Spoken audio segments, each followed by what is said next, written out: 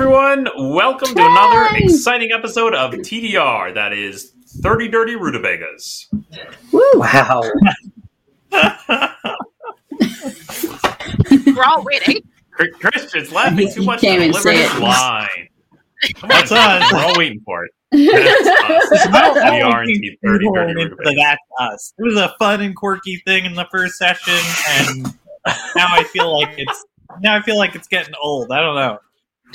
See, now you know how Bart Simpson feels with "Eat My Shorts." A catchphrase is a double-edged sword.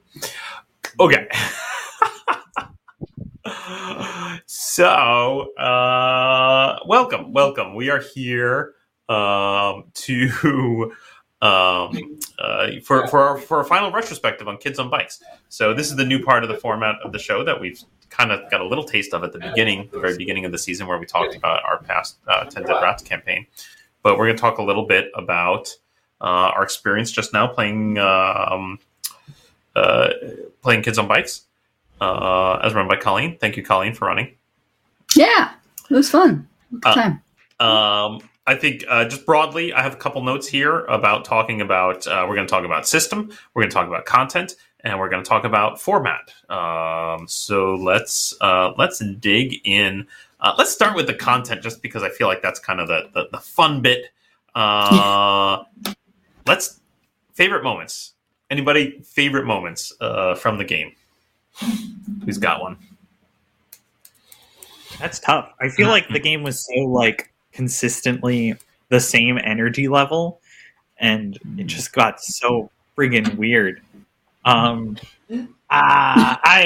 liked us trying to convince Max's character to give us the big cutters. The big cutter situation was pretty funny.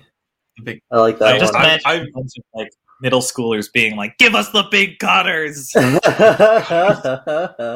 love that none of us know the actual term for that tool.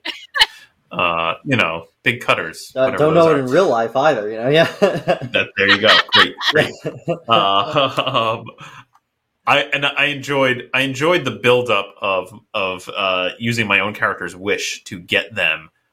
Specifically because I really enjoyed that everybody else's wish went first, and everybody else wished for much more interesting and elaborate things, and then I just was able to wish for big cutters. That was good. That's what you wanted at the time. It made sense. Yeah. In the moment, that was what was important to Ross. I mean, I personally enjoyed Andy calling out her wishes, Ithaca. And at first she's like, no. And I'm like, no, let's go with this. Let's do that. Because it's the end of the game and it's ridiculous. I also really enjoyed playing Stacy. I did. Stacy was great. I did really like Stacy. Too. Christian. Yeah. To do the flirt with Stacy. Incredible. I put in our cast Discord chat. Is this what it sounded like to when I was flirting as Mina? I feel like it was basically identical, basically 10-year-old flirting level. Fantastic. Stacey definitely stole the show when she was on screen. So well done, Colleen. I enjoyed that very much. I feel like I channeled Tina Belcher.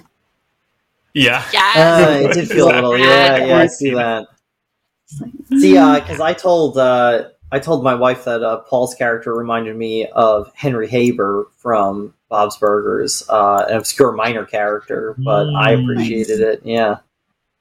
Excellent. Very fun. A lot of Bob's Burger energy, which I approve of. There you go. Yeah. Okay, great. It's a good show. Anybody else got a favorite content moment that you want to talk? Oh, I wanted to mention really quickly because Colin, you mentioned being very amused by the Ithaca wish, and of course the whole Ithaca thing was, I think, hilarious because it just kind of came up organically, and everybody lost sight of the fact that you're actually from there. The world building was hilarious. I mean, I did like all of that. Yeah. You guys just kept on calling out things, and you're like, oh yeah, like an upstate New York place. And it was clear that a lot of you haven't been out to central New York, but then you described it to a T. And I was like, oh my God, they just described my hometown. And then it just got further and further. And I was like, haha, Ithaca. And then you just ran with it. I was like, what? Oh my God. Like, you have a ravine and a gorge. And and there would be like a big lake next to it. I'm like the Finger Lakes, like Hugo Lake. Yeah. Okay, cool. Cool. And there'll be a major route going through it, like Route 13. Okay, cool. It's okay. Real place. You just described a real place. I loved the energy of just like the setup, just how we just kept bouncing off each other to create this place that like I think we were all like immediately so excited to like poke around in. It just felt like we were all like on the same wavelength of just like building Colleen's hometown. And like that energy was fantastic. I think that was easily like. Oh, do you have notes on that? Jesus, I have Christ. notes. Yeah, I wrote all the role building down because like that's how you usually start the game is with the world building. So you have to write down stuff so that you can use them as seeds later. So like, yeah, you had a really cool mall. We never got to see the beaver Phil, who was evidently purple. Oh my God. From the school mascot. Yeah. We never really got to do anything. But yeah, I still can't say Crocotanagua. Did I say it? I don't even know if I said it right. I think that was the best we could get. Yeah. We first started off.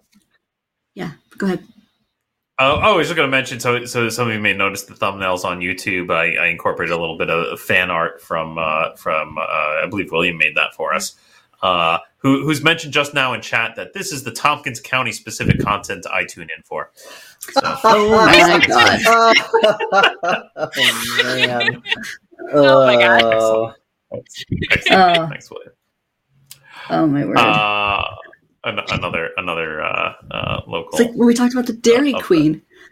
Do you guys remember talking about the Dairy Queen? I was like, oh yeah, like you have a Dairy Queen, and everyone thought it was actually like the Dairy Queen, the restaurant, but I was actually talking about the phenomenon in these small towns where they crown a young woman as the Dairy Queen because she raises cows and they produce milk and cheese. And I was like, the Dairy Queen. I did not know about that. I was that sounds hoping like someone some Midsummer shit. I don't know. That's what I'm talking about. Yeah, I was like, hopefully we get some kind of weird Dairy Queen thing going on, but we didn't. We got the local fishing tournament with the walleye Vance and the large fish. God.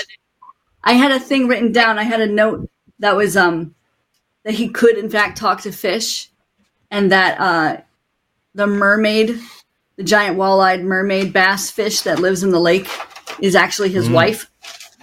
Yeah, nice. I wrote that. That was a thing I wrote down. Never came up. Oh no! See, if we played teens instead of kids, yeah, that would have been our whole thing. That it was a boss of a fishing game that had when the first Polybus had first visited this town and tried to infect everyone. That fish thing had gotten out. It was now in the lake. Random stuff. That's nice. Random stuff. But we never. I like that. That's nice. Yeah. There's a fully fledged character. There's some a little Vance love coming from the chat about folks sad that we didn't get more sexy Vance. Seriously, let's dig into the world building a little bit more because that edges into the system discussion, and so let's talk about that because that's like the first thing that jumps out to me about this system that is unique and interesting is that it has that whole world building section. I assume Colleen, having not actually read the book in depth as you have, but I assume that's a standard part of it's like half of the book that you do world building. Half the book is about world building. That's great. It's a lot of it, yeah. Most of the character creation and the start of the game is all world building. So whether you're doing a campaign or one shot, you're supposed to do world building so that all your characters get tied together. So there's a series you can do it. There's like 3 different forms of world building that you can do. You can do quick world building, which is kind of what I did, not exactly, but it wasn't quick because our group likes to talk. But there's also like a huge questionnaire you can roll randomly on a table to get facts together. But for the most part, I found it very useful when I've run it in the past to come up with a list of questions. Like you're never supposed to fully plan a campaign because the players will all make up different seeds for you, but you can ask kind of questions around the mood or themes that you kind of agreed on. So for example, one question I included was, what's the annual festival you have every year? And that allows for some interesting answers that I can then create a story around to like the fishing festival or what was the local place that you hang out. Yeah. So. Are those questions or those questions in the text? If I got a copy of the book and would I see those questions in it? Yeah, there's some examples like that. The big one is like, what's your town's industry and why is it failing? Yeah, that's great. So then that's that great. Immediately builds out a conflict. I feel more excited about the game knowing that much of the text is devoted to the world building section, because I know you passed around the PDF and I kind of, very quickly skimmed it, and I was just like, wow, this is all for the how rules light the gameplay felt. I was like, this is a lot of pages. So knowing that half of it is like world building, that makes so much more sense to me now. So like the first chunk of the book is about safety, like making sure everybody at the table feels safe, and that everybody has all on the table things they want the game to explore and things they don't want the game to explore. And then the rest is like world building, character building, relationship building with the characters. And then there's the actual like rolling a die rules. Right. Which is kind of the least exciting part, I assume. Yeah. Yeah. Or do they tout it as like? No. I mean, the dice mechanic didn't strike me as like crazy, unusual, or. It's supposed to be pretty simple. The big thing about it is, if you win your die roll, you're supposed to narrate based on the range that you succeed by is how much more you get to narrate and take over, which is kind of weird to control or arbitrate in the game. But usually you just try to encourage people to keep going and by asking them more questions about their success or failure. And then failure is supposed to be set up so it's not entirely punishing. So, for example, even if you guys failed a roll, I would still allow things. So, for example, you guys wanted to get out of Pac-Man's whatever, but I think one of you failed. So I still opened the portal, but I had something else bad happen so that you could still get through the Pac-Man because you needed to leave the Pac-Man world. Right? No one wants to be there. No one wants to stay there. So yes, that angle of players kind of taking narrative control is new for this group. I'm kind of curious, just to bounce this around the table. What did folks think of that? Christian, I'm calling you out. It's interesting. I'm definitely I like it, but I'm definitely really not used to it. And this goes into kind of what I think about the world building, because I think it's really fun, right? Especially if you're like all riding the same idea and you're kind of everyone is sort of nobody's like I don't know, like putting anything too crazy or out there or too like momentum halting. My main like struggle that I always have with it is like they're always, for me at least, I always feel like there hits a point where then it's like okay, and now what? Like the world building is like we create this really cool and interesting town, and then I'm like, well, okay, we have it. Maybe we use it, maybe we don't. I don't know if that's just the way we played, but I did kind of feel like there's always some kind of like there's a gap, and then there's what happened next, if that makes sense. I always like to have, I don't know, I'm always missing a little like crunch in there, even if it's just a little bit. Yeah, I find it a little bit. Oh, sorry. Go ahead, Andy. No, like I run the game all the time. I could talk for hours. Go for it. I was going to say, I love the way that the game set up this like very closed room system, right? Like we're in this town. The town's pretty small. Like we really could have like gone from A to B and explored it. And I feel like the world building we did really would have benefited from us like sitting in a space of like a monster of the week type and just like kind of continuously playing in that space and being able to like build up those characters and then like kind of settle into the world rather than just kind of like what we kind of wound up doing, which was like, okay, we have this thing, like let's bounce around it, which is kind of what we had to do because we only had the 3 sessions. But I feel like the more we sat in that space, the more interesting it would have been. I guess for me, loved the world building, super fun, but then I was like, oh, I want to be in this world as a teen. I want to be in this world as an adult. I want to be in this world with someone with agency. And being a kid was a little bit more difficult because I kind of just had to, you kind of have to do what people tell you to do a little bit, or you have like smaller space within the world to play in. And that might just be because I have no imagination left in my soul. I'm dead inside. I don't remember the wonder of being a kid. But I see what you mean, Christian. I think it's like having that, that like Pathfinder 10 Dead Rats idea of like, okay, we have to stop this evil menace. Like, that's really easy to be able to fix versus like, well, this arcade is shutting down. Like, where's my buy-in for how much I care about this arcade shutting down? And like, sort of meandering through that space. It's just different. But Colleen, you were trying to say something. I forget what I was going to say. It's all good. Okay, I'm going to jump in and iterate here a little bit of what's going on in the chat. Should get some. I guess maybe in future for the retrospectives, we should get a way to get some of the chat on screen. But there's a pin that idea for next cycle. Ash mentioned. Ash said that it's a lot of fun to set up the PC's village, but bringing it all into play in a sensible way is more a theoretical ideal than a practical goal. How do you feel about that? That reminds me of what I was going to say. That's what I was going to say. Yeah. It's a little bit like Fiasco. Everybody's played Fiasco, right? Where everything just goes sideways because Christian hasn't played Fiasco.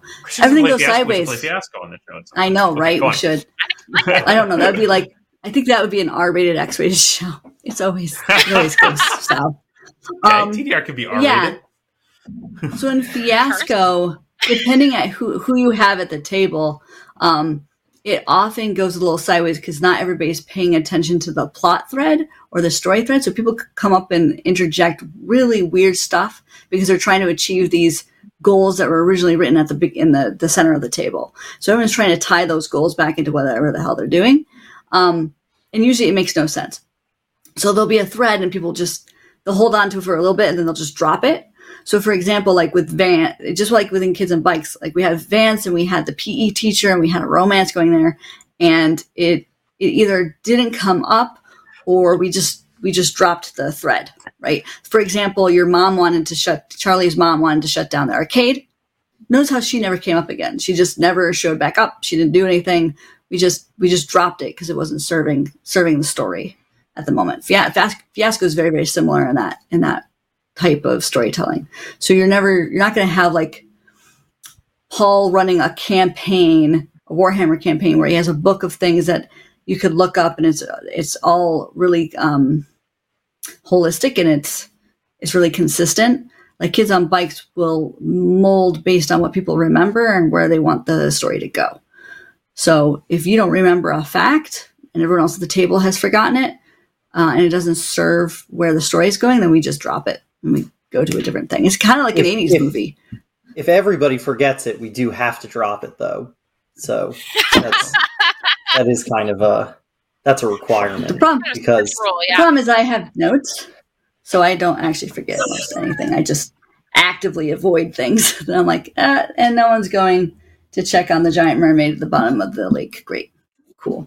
It's all right. I mean, it's kind of, for me, that's very similar to content creation for any role-playing game. It's that some of this stuff often happens offline and you don't get to see it. But like usually for any RPG that I'm writing for, I expect to create more content than the players are actually going to see. Right? And I'm like, yeah, there's got to be more stuff, more options, because you gotta fill out left and right. The players are going to choose. Are we going to go left or are we going to go right? One of them is not going to see the table. I mean, the difference here is that you're doing it on the fly. Because, like, if Max throws out a fact or a thing, like, I have to just kind of fill out whatever that is on the spot. Yeah. Or I've seen other DMs run this game where they make you fill out all the information. So, like, well, what is the scary monster in the corner? Which sometimes can get kind of annoying because you're You're the GM. Tell me what it is. Yeah. You know. I mean, it's yeah. I was gonna say it's not just that it's on the fly, right? It's that it's in front of everyone. Like everyone saw all the things, and so now we're wondering, like, hey, how come we didn't get to see more about Walleye Vance and his underwater wife or whatever? It would have been cool. Yeah. It would have been so cool. God damn it! Or you guys would have been like, "What the hell is this, Colleen? Why is there underwater 8-bit fish?" I would have been Max, sorry for that. Calling you out. Weigh in. You haven't. What are your thoughts on the player narrative control portion of Kids on Bikes? I think it's got a lot of stats if it wants to be a story game. Is my general. I don't know whether it's supposed to be a story game or a stats game. So it falls into that limbo zone with Dungeon World for me. Interesting. Powered by the Apocalypse in general. So Christian's telling us there's not enough crunch, and you're telling us there's too much. I like both styles. I just don't think you can do both at the same time. I think if you're going to give somebody a strength and dexterity, but they don't have hit points, it is weird to me. That's not a bad point. Although I've enjoyed... Fiasco doesn't really have... Fiasco doesn't really have any rules. Fiasco is basically an improv exercise, which this obviously has more rules than that. Right. Or at least more stats. Yeah. It's a fair point. I mean, certainly Fiasco has rules, but they're usually around like framing and introduction of randomness and ideas, but then once you're in the scene, and nobody's rolling any dice. I think that's why you get that the Fiasco effect of it was the only rules, and so that everybody's really laser focused on them are, we got to get all this shit into the game. And I think when you have that one basic thing, that really motivates everyone. Whereas here, I'm not really sure how much we're supposed to it's hard to say how much each person is supposed to bring into the game. But it's not like you can just be like, I want to go fight something, because there's nothing really to fight. So you got to I felt like we were kind of guessing at how much we're supposed to bring in, which is always how I feel about Powered by the Apocalypse 2, which has a similar dice resolution mechanic, I think, where you have to interpret the dice rolls. See, I think Andy and I played Dungeon World for a long time, I think, right? You were in that one, yeah. Yeah, I know. I mean, a lot of people like it, so All right, Max, shut up. I want to hear what Annie has to say. You keep talking over each other. What I like about Powered by the Apocalypse versus this is that I think Powered by the Apocalypse gives you a couple of moves, and they're all really cool, so you want to do them, and the moves sort of dictate the kind of character. Well, not exactly dictate, but they kind of give you a hint as to where your character is sort of walking, which I really liked in the setup of this. The questions they asked, which I thought were quite clever, where they're like, why are you afraid of this thing? Or what do you wish that you had that the popular kids don't? But then I didn't really have a mechanical way to do anything with that. I was just a way to build the character, which was fun. So it felt like all of the front-loading world-building stuff was just super interesting. I knew what the world was like. I knew what I felt about all the characters. I was so excited.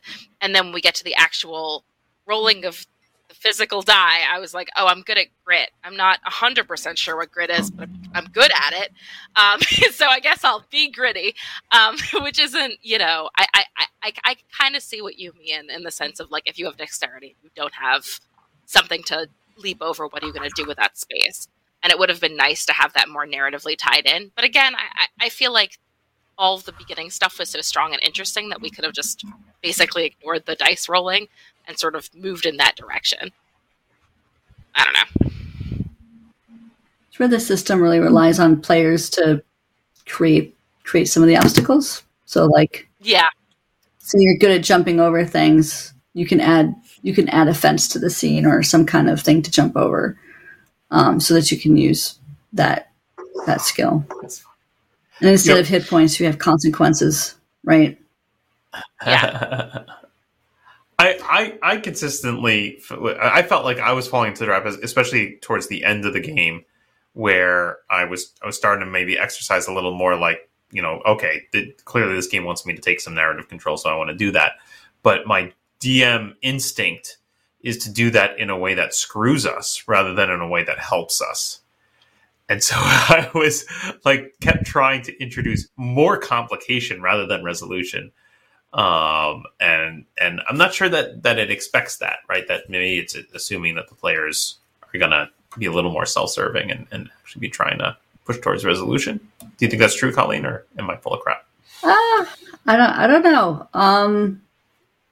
I've run it with multiple different groups, right? Like when I've run it at cons, you never know who you're going to get to your table. And I've run it for a group of just GMs. And yeah, they pretty much just shot themselves in the knee the entire time, but they had a great time doing it. It made for a really fun game of chaos. And then I had, other people who were a little bit more shy around that kind of agency or having fun by losing. And so, they're actively trying to win, and they're probably just taking more risks. The game definitely is hard if people don't want to take risks. If they don't want to do it, do they want to play safe the entire time? I think that's true for almost any role-playing game. It just goes to a crawl. So it's hard to get things moving. Yeah. It's an interesting thing. Oh, sorry, were you? Sorry. Oh, no, we barely touched on the power character or anything like that in the game too, which was difficult to do online. So, sorry, what were you going to say, Christian? It's interesting because it feels like the conundrum that Paul talks about of well, what if someone just keeps on giving consequences? I feel like that is almost like a skill that you have to play this kind of game. That's how I feel whenever I play these kinds of games. Is I'm like, oh, this is a role playing game that I'm not like the only way I can really frame it in my brain is oh, I'm bad at this one. The others I know how to play, but this one I'm not good at. Because I feel like there's that. It feels anytime I play it, I can sort of get this sense of these types of games. I get this sense that oh, there's a sweet spot there somewhere, and we can get there, and it's gonna be good, and then everything's gonna just land. And I think it needs some people that just screw your group over, and some people that are put zany stuff in, and so that's where I'm I don't know how much to put in. And maybe that's the 2 hours that we had the time limit for this one, because by the end of every session I felt oh yeah, I'm ready and we're going in, and then it was over, which was tragic. That was the hardest thing about running online in this format of 2 hours. Usually when I run at conventions, right, you spend about half an hour for the world building, sometimes an hour if people are really, really getting into it and having a good time. And then you jump in and you play the game for 3.5 hours of actually running around the world that you just built. And it's so continuous that everybody, is still going off of that world building vibe. So you get everybody going, yeah, I understand what I'm supposed to be doing and how to play the game. And I understand our relationship. We're bouncing off each other. Here, because we stopped 2 hours, then we waited a week. It's everybody forgot about it. And we're who am I? Who's Vance? Why is he wall-eyed? I don't. And it felt like everybody had to re-educate themselves. And then by the time everyone got into the groove, 2 hours were up. Or after an hour, people were finally in the groove, and then the game was over. And so I was gosh, this is really hard for a 2 hour block. So I learned not to run through them by Is that specifically because of 2 hours versus 4 hours, or is that because of convention versus campaign style? Is the book, Colleen, written specifically for convention style play? It's written for one-shots and campaign, so you can run a campaign of this game. I have not gotten to actually run a long-term campaign. I'd love to try it, but I still think if I was to run it in a campaign, I would do 3 hour to 4 hour sessions every week, as opposed to just 2 hours. I think 2 hours would be really difficult. 2 hours is an odd amount of time for an RPG. That's just true. That's just true. It might require we're that here into the format part of the discussion, which is good.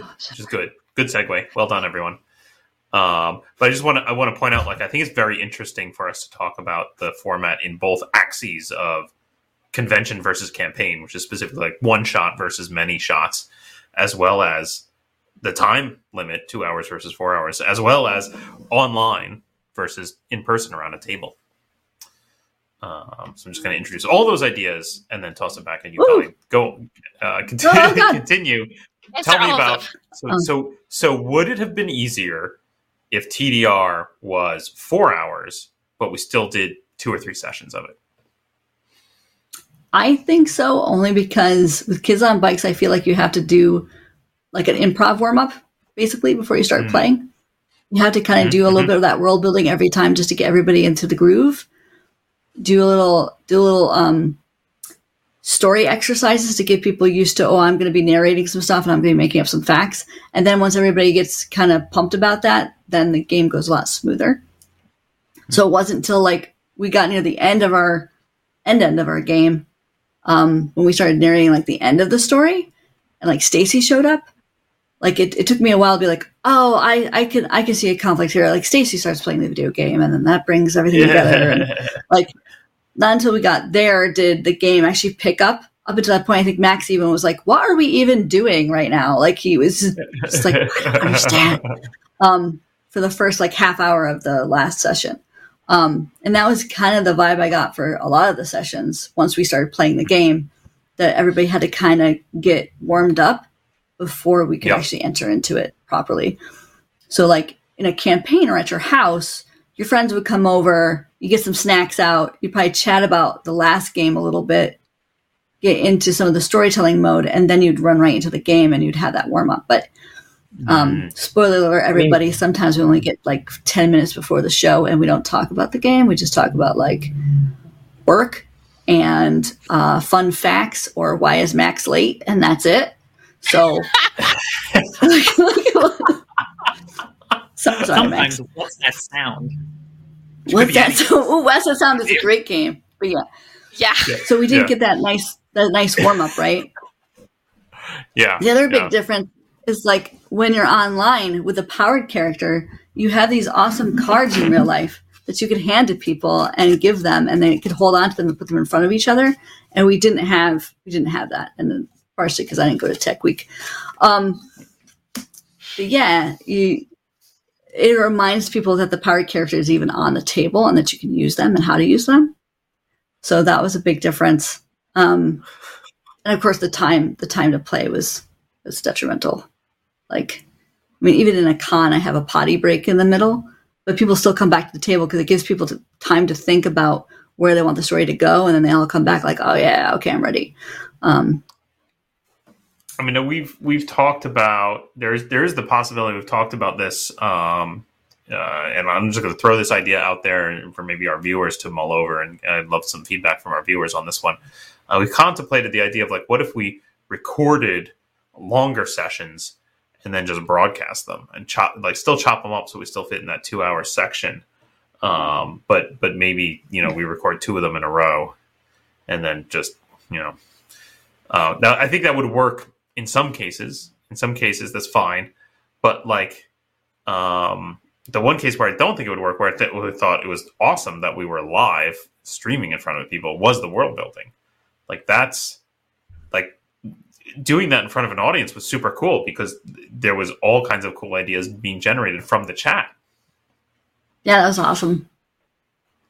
That was super cool. I had to go back and reread them. I was like, all the suggestions. And then we got like, this was one of the first times that we had a bunch of art get generated for the show. I loved all the art that was coming in the Discord channel. Yeah. For anybody who's not aware, if you join the Wandering DMs Patreon, you get access to our private Discord, where everyone on this show is present, and sometimes we chatter about the show. And sometimes folks draw us pictures about the show. And sometimes those pictures get incorporated into the YouTube thumbnails.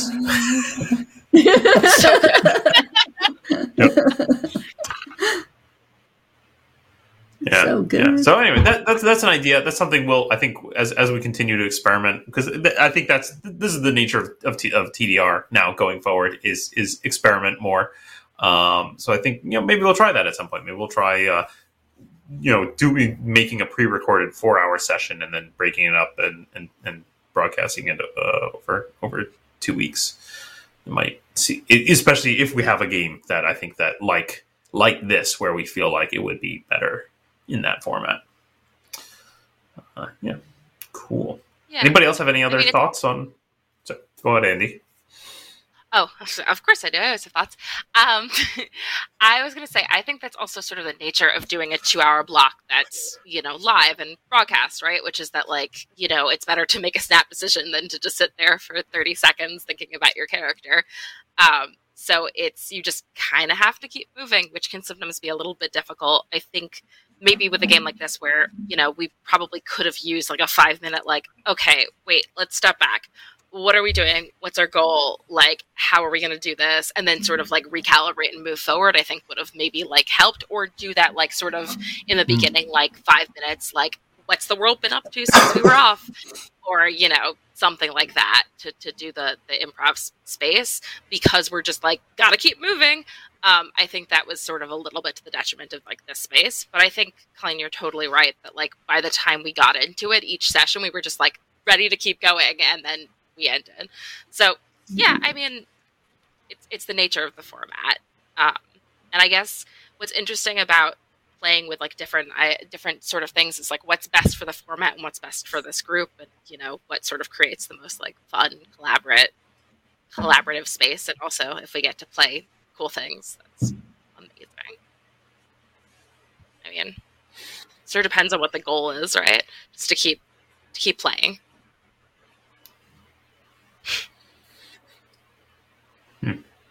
I mean, anybody else feel like specifically the nature of us streaming? Did that impact it? Are we mutating the kind of the nature of Kids on Bikes here to make an entertaining show for our viewers?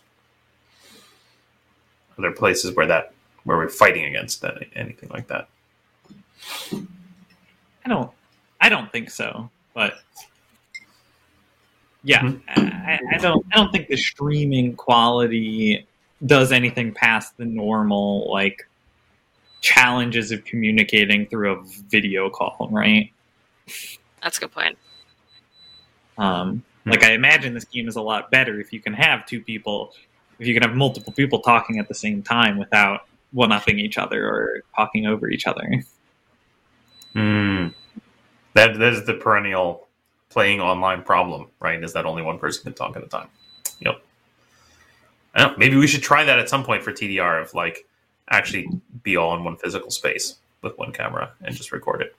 I don't know. What? That'd be interesting. Yeah. Incredible. With my real eyeball, there's no part. This is the only part of me that exists as far as.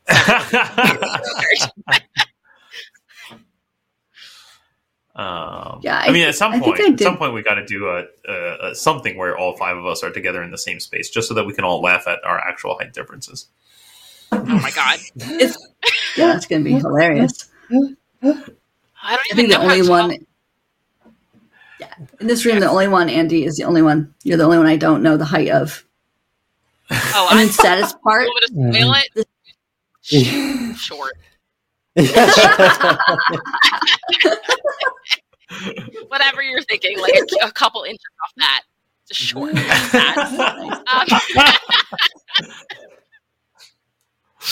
Oh dear! Oh dear! Oh dear! Yeah.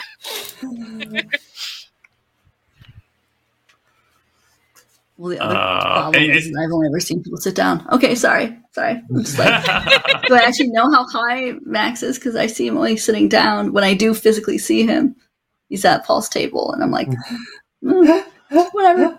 Impossible to know. Yeah. There you go. There was parts, Paul, during running it where I was concerned about the live stream, because I was like, man, if we don't come up with a thread soon for what's happening, a conflict of some sort, the story could just had her out, and I had to figure something like if enough players at the table go nope too much, then things don't happen. And so like I have to like throw random stuff out, but then people could also nope that. So it becomes kind of just an improv nope fest. And I was a little worried once we got into the game.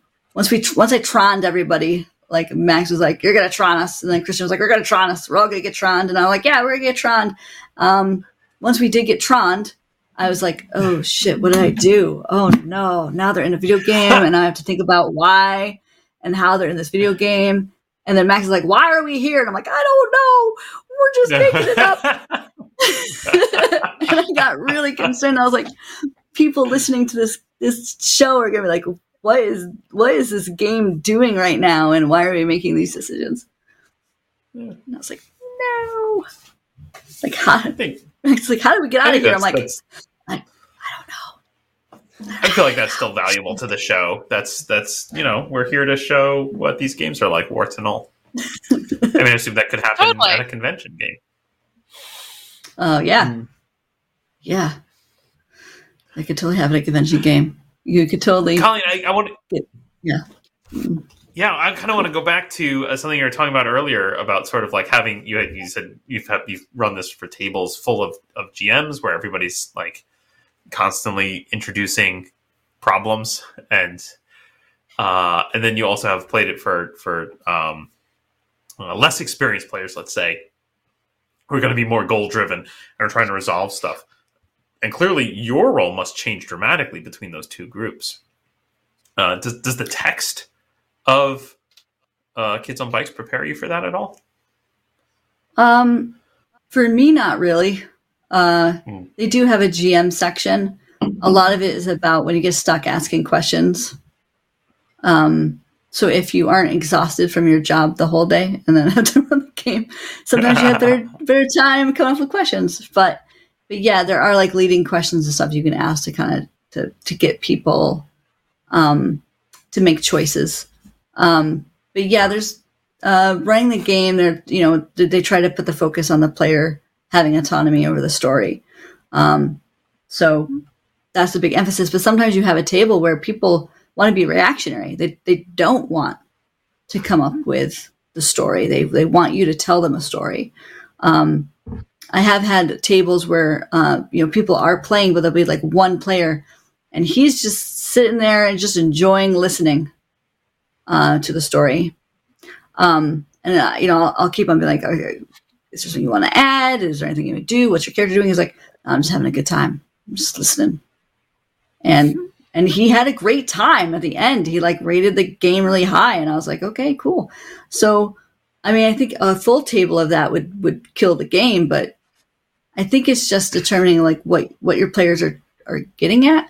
So like usually you find out some of that stuff in the world building, like who's gonna pull threads together, and it kind of unifies everybody. But then you end the game and you have to leave for a week and come back, and you're like, oh god. But so the format in the book, Paul, I mean, like I said, they do have a GM section. You can take a quick look. But it's most like every role-playing book. The first part of the GM section is you're the person running the game. You're supposed to make sure that conflict gets resolution to conflict, and goes through the basics of GMing. And then for Kids on Bikes specific stuff, it's just like, ask interesting questions of people. I actually really like the GM guide for Lady Blackbird. Helps me more run this game than the Kids on Bikes GM. Interesting. Lady Blackbird, is that on the list to eventually run for a TDR? Well, Andy's already played it. Oh, Andy's already played it. It's the first game I ever played, so I don't remember. I think we played it together, in fact. Yeah. No, I was there for that. And actually, I've played it as well. So, okay. Never mind. Part of the garbage. Christian can have fun. Paul played it. I ran it for Paul. He played Snargle, the Goblin. Yeah. Oh, yeah. He did a great job. It was fun. Yeah, but no, that game killed my voice for the weekend, but it was super fun.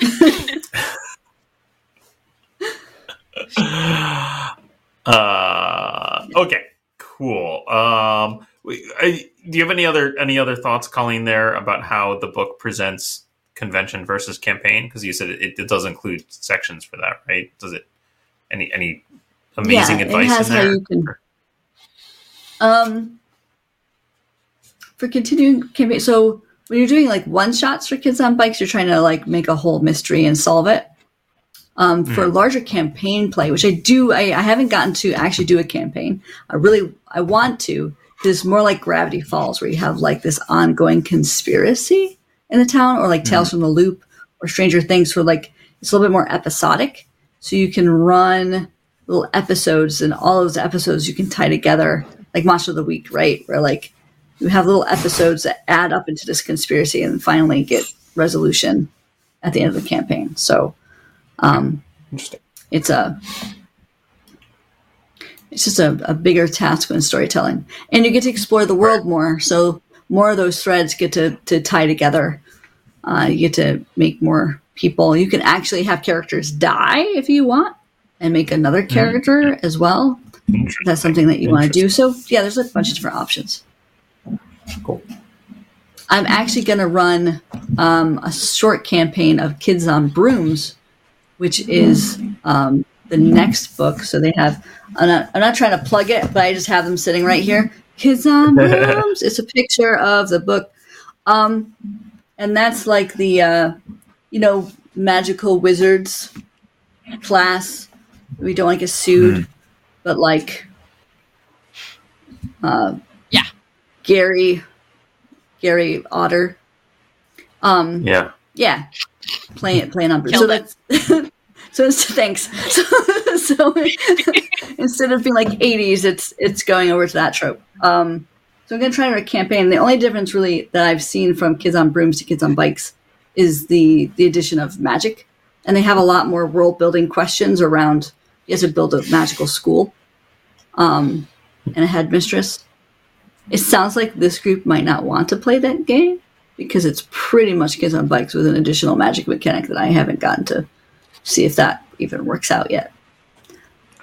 Not to also plug another thing, but I'm going to plug another thing, Paul. I'm going to be running Kids on Brooms at the Dark Phoenix Rising, the RPG Con in April. It's not Dark Phoenix Game Con. For folks who are not aware, let's clue our viewers in. Rising Phoenix Game Con is a local area game convention up here in Massachusetts. Happens from April 22nd to 24th. It should be a good time. If anybody wants to come out, check it out. I'll be there. Colleen will be there. It'll be a good time. Oh. So, yeah. Come on over. Check RisingPhoenixGameCon.com is the URL for that. Yeah, just open registration. William wants to know if they have a Josie and the Pussycats in Space game or a Teenagers on Spaceships game. No, but you could totally do that. So one time I was sitting in a con, and I was like, you could do any kind of neighborhood with bikes, and we're like, can we just do Mars? Like 1950s actually went off and like colonized Mars, and I was like, I want to do this game now. I was like, yes. So I think you could totally do Josie and the Pussycats in space. You could totally do an Archie's comic. Kids on bikes, as it were. You could. Just the bikes are rocket bikes. Yeah, why not? Mm-hmm. Awesome. I love it. I love that idea. Open floor, folks. Anybody have anything else regarding Kids on Bikes that we haven't discussed that you want to talk about?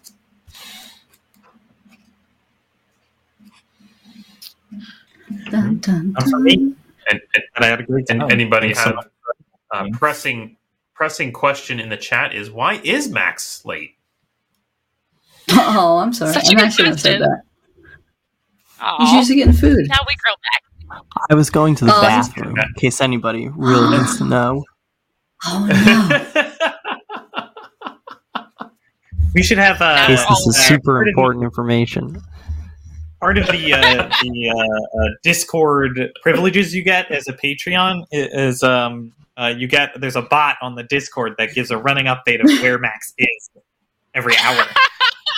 It actually now takes up most of my time updating the bot. That's essentially my full-time job now. It's just every update is basically updating the bot, so it gets a little boring until I do go to the bathroom. But sometimes it's like going to the bathroom or outside.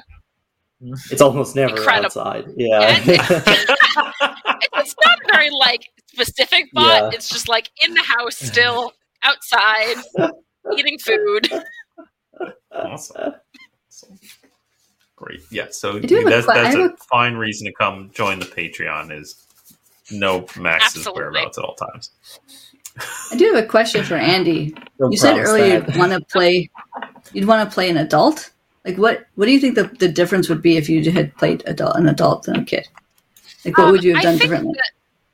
I think a lot of the stuff that was going on in the world that we built was interesting in a political sense, as is interesting to teens who want to know what the cool sexy stuff is, or to adults who want to know how the town is running. And as a kid, I just simply didn't care about it. So I think there were a lot of cool minds to tap that I don't necessarily think an 11-year-old was interested in, right? We talked about Vance and his cool wife, that would have been really dope, but me, Andy, wants to do that. I don't think, a child is oh, I wonder who, we even talked about when we talked about the rumors, the kids were ooh, who's he talking to? And the teens were who's he screwing? Which was more interesting. So it was just a lot of the stuff that we came up with just seemed like it would have been I was yeah, let's talk about the traffic regulations. I think it would have been kind of fun to be this. I mean, whatever, unsurprising. My favorite part of the 10 Dead Rats campaign was when we were talking about the taxes. So I like that.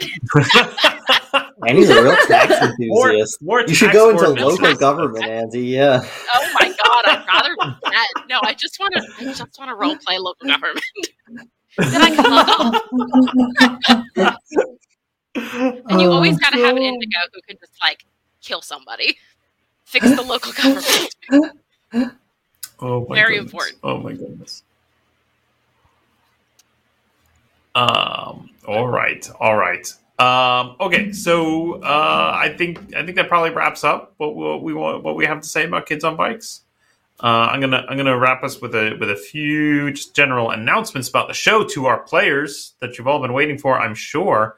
The first most important thing to note is that we are moving nights again. Sorry, everyone. I hope that's not too painful for you, but we're gonna shift back to Thursdays.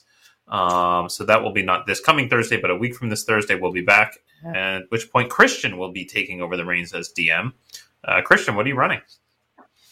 I am going to run a little micro game that is from my collection of many, many micro games I've never played. It is from a whole collection. The collection is called 2400, and the game itself is called Inner System Blues. A kind of lightweight but still properly country cyberpunk game. Awesome. Sounds like a Thursday night to me. It's Thursday night. Thursday night. Yeah. Is it cyberpunk, or is it more like cyberpunk, or like Cowboy Bebop?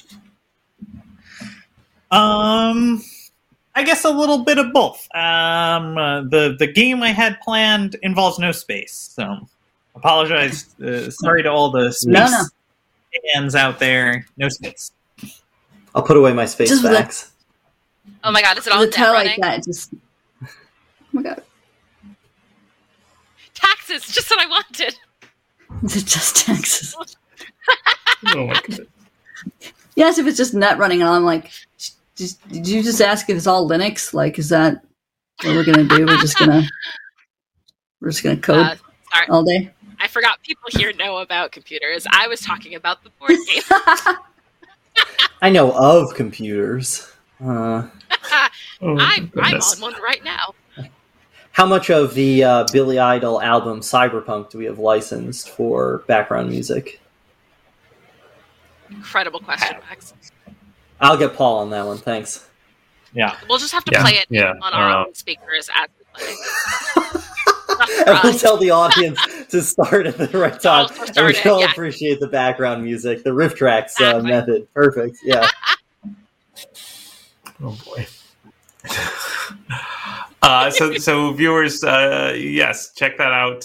Thursday the 17th will be our first episode of that Christian running that game. Also, we will be experimenting with stuff as we go. So we mentioned some ideas here of things like maybe we'll record an extra long session and chop it up and air it out. I am looking at our calendar and realizing that Christian's run might just overlap HelgaCon, which is a small little house convention that I run. No one's gonna go to that. I think some people on the show will be at that. So I don't know.